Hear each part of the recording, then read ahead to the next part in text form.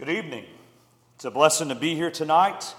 I'm thankful to stand before you to present a portion of God's Word to you.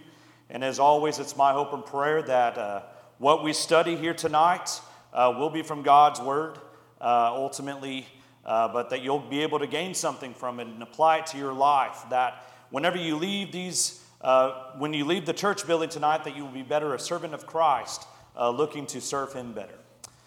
Tonight we've arrived to the next point of our chapter study in Matthew chapter 1.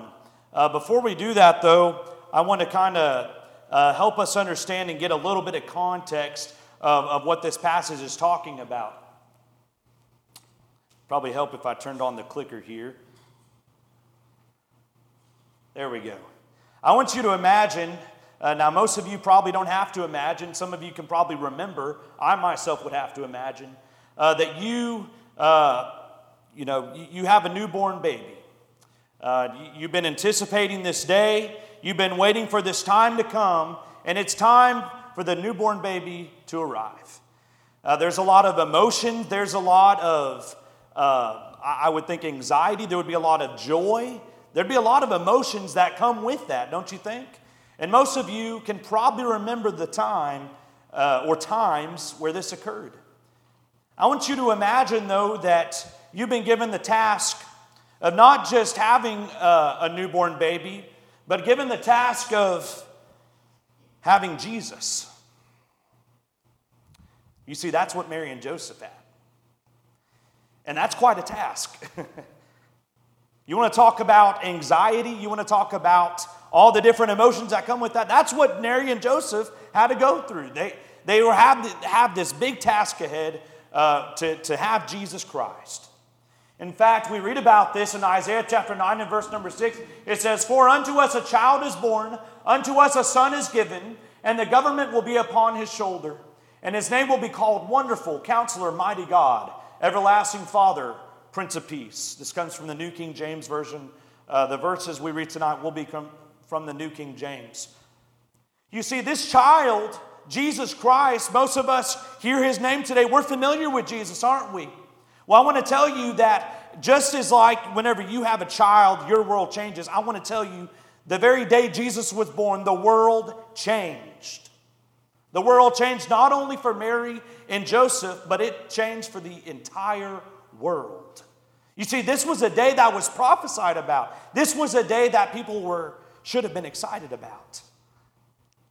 And so this impact that we're talking about with Jesus Christ, the Son of God, had a huge impact on the world. And what we're really going to look at tonight, as you'll see, is really the steps leading up to that point. That's what Matthew talks about at the end of the first chapter. And because it had such a huge impact on the world, there was a lot of big changes, a lot of big activities and events that took place. And so tonight we are going to talk about the birth of Jesus Christ. I want to begin in verse number 18. It says, "Now the birth of Jesus Christ was as follows. After his mother Mary was betrothed to Joseph, before they came together, she was found with child of the Holy Spirit."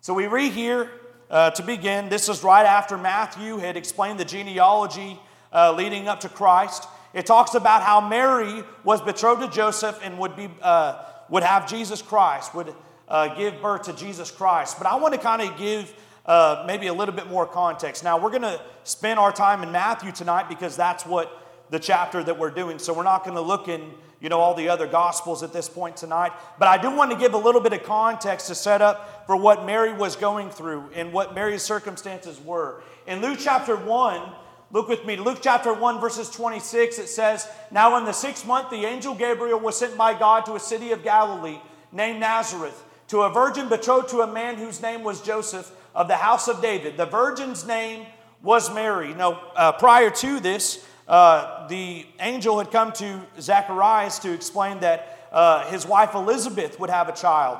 And Elizabeth was old in years, and so this came as a shock to Zacharias. But we see here in verse number 26 that Gabriel had come to Mary. And what does he say here? It says, and having come in, the angel said to her, "Rejoice, highly favored one, the Lord is with you. Blessed are you among women."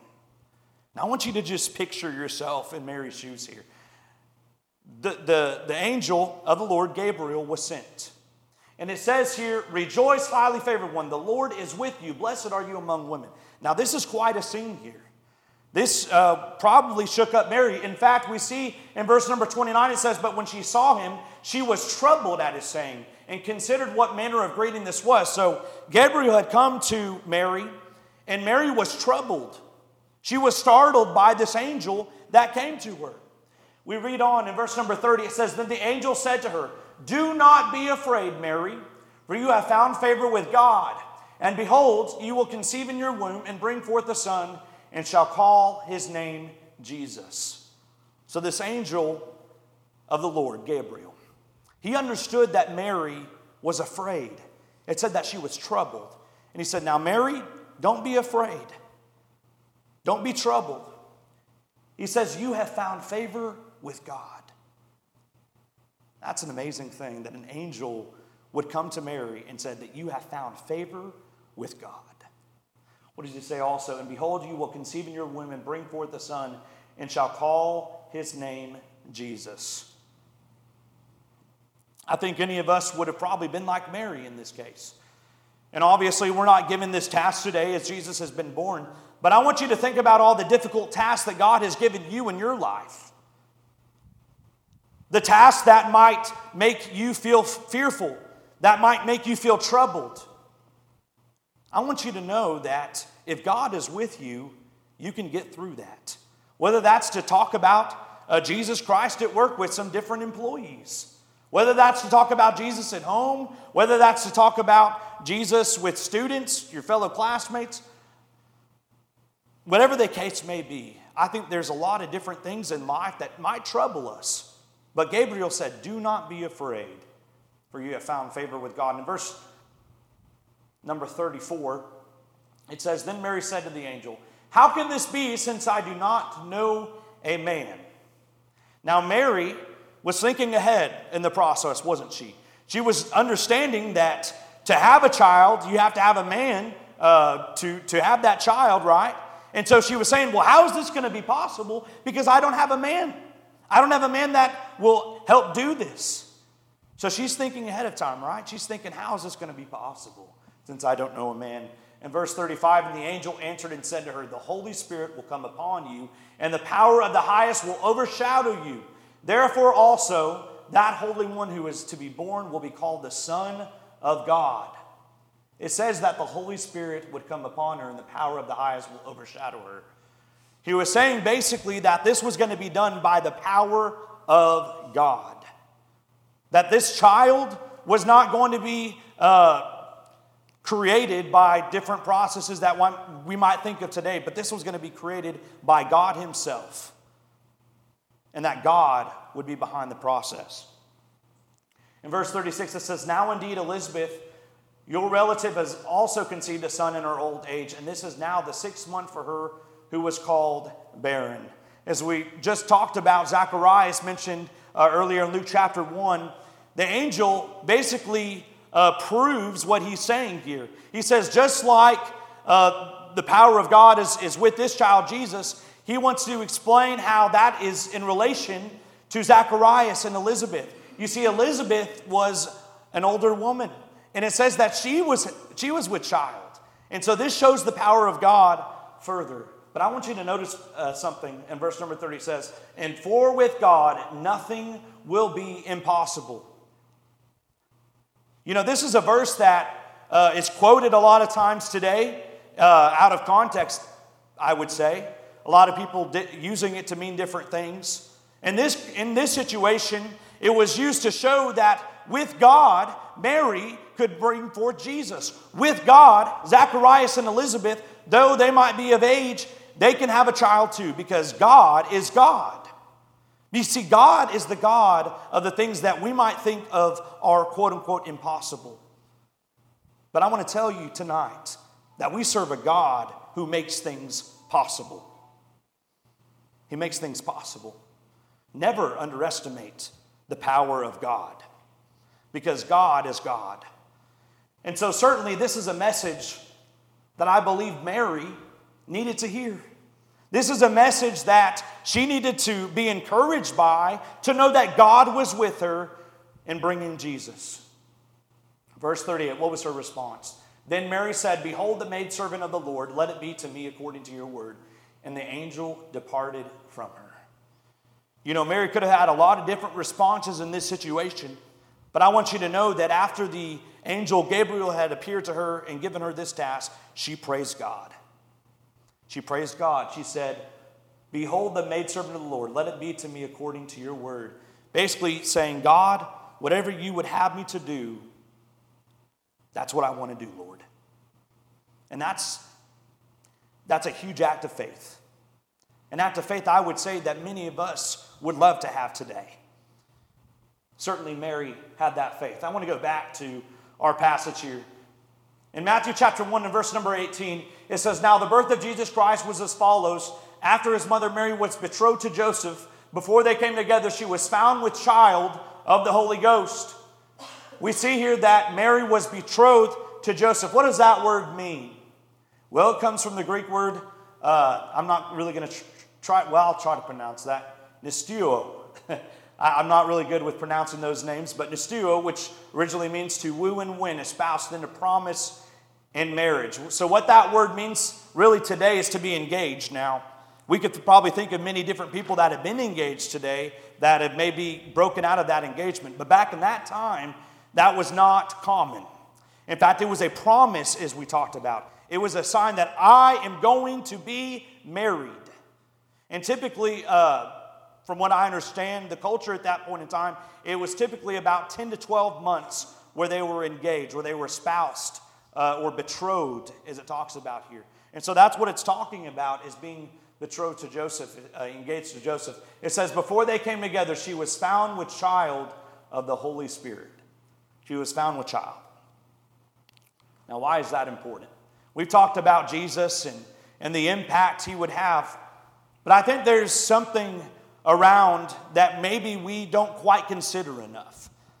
You see, at this point in time, they were still under the old law, weren't they?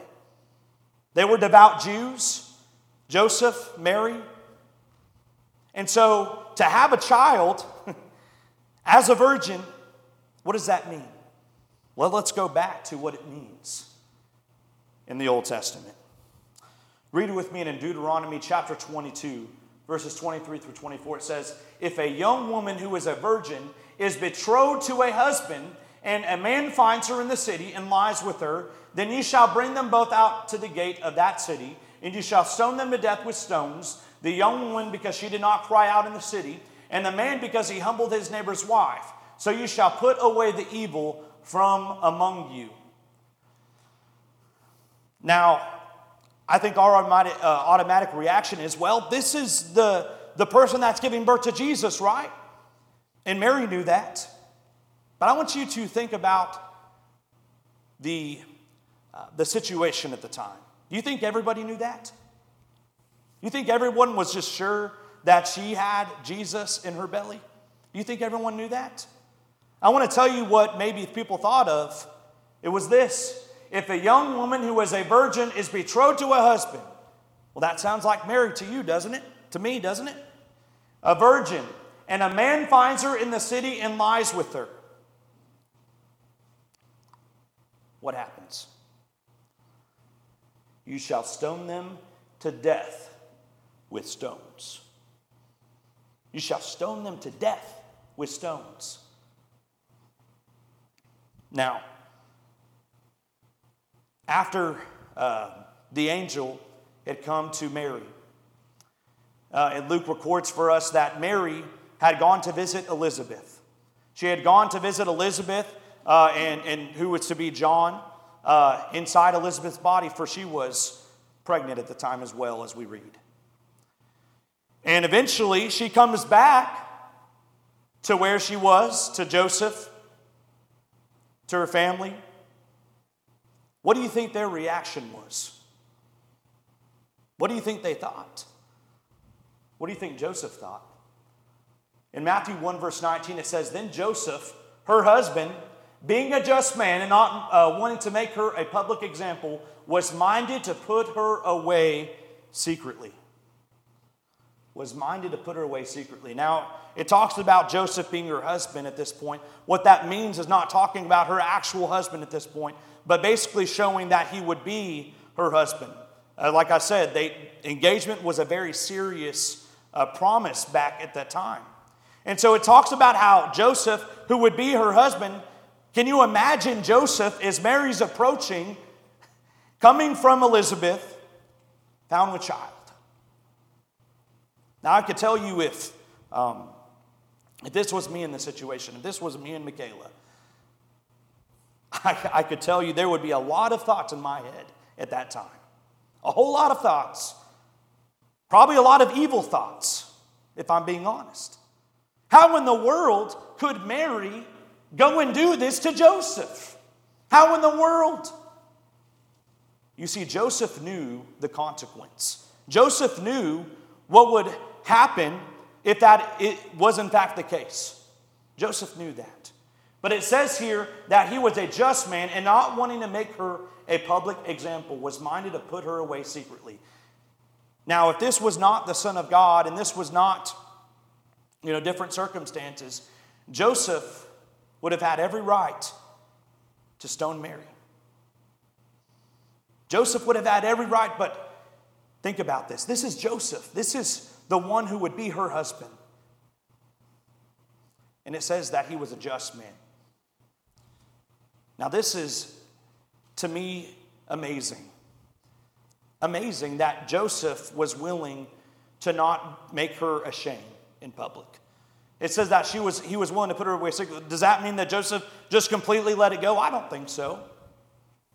And we'll read more about that in just a moment of what is to come next. But Joseph was willing to seek mercy.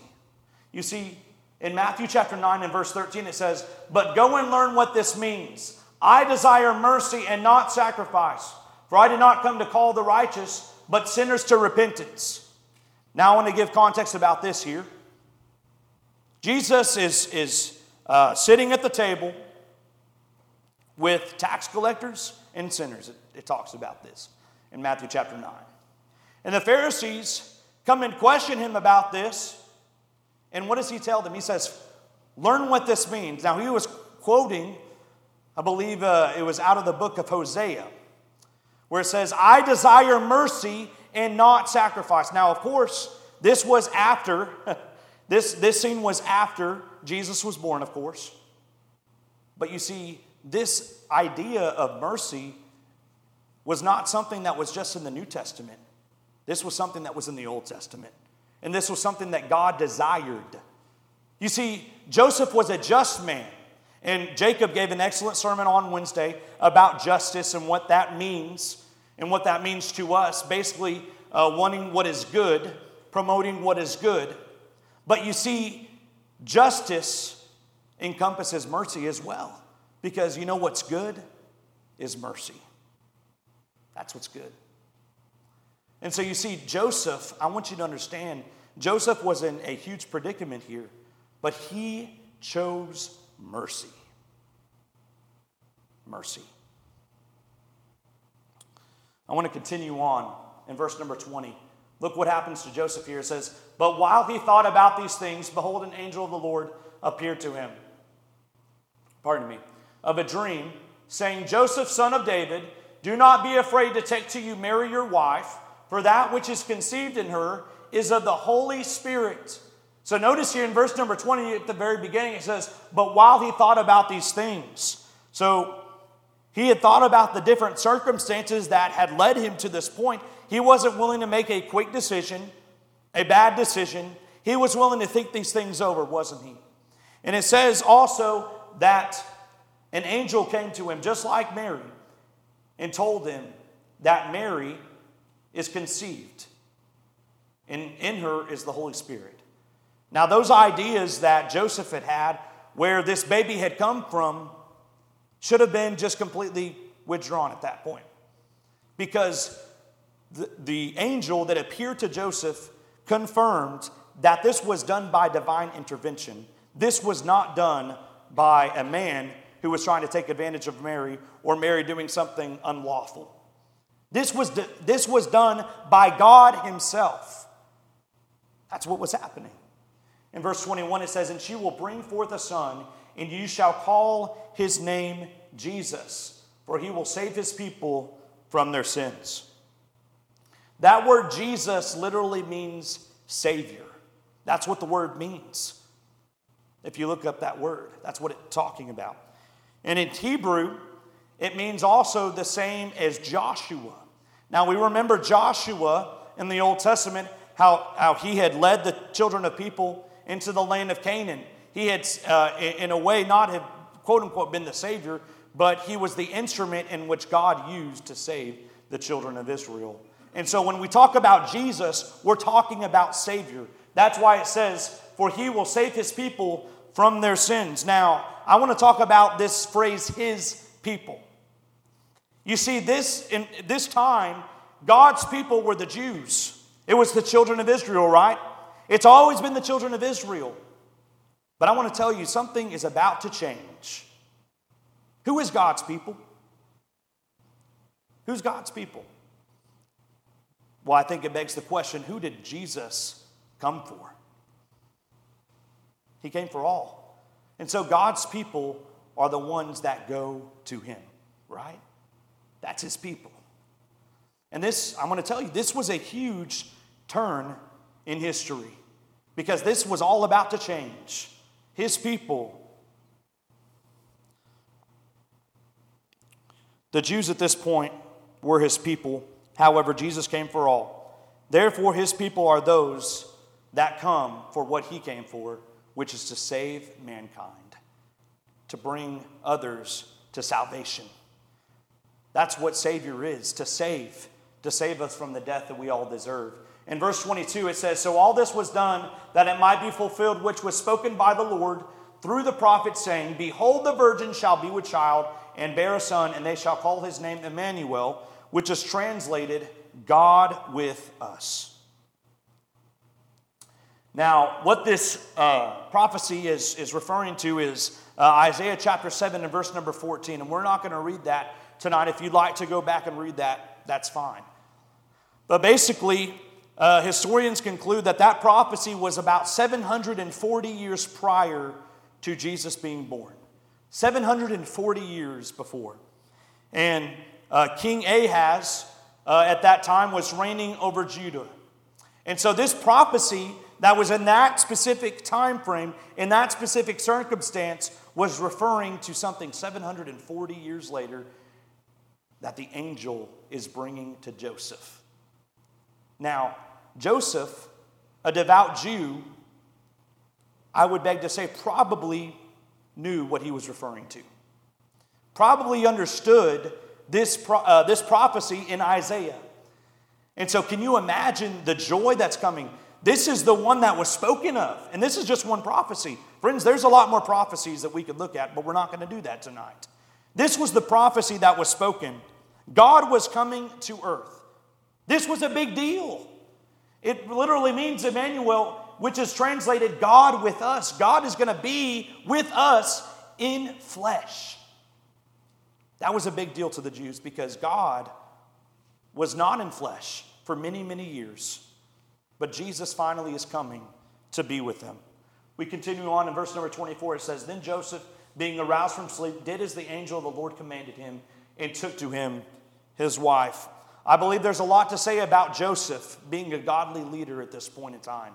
You see, he was given the task just like Mary was. Mary was to bring forth Jesus, but Joseph was to be the father of Jesus. And you see here that right after he arose from sleep, it says he did as the angel of the Lord commanded him.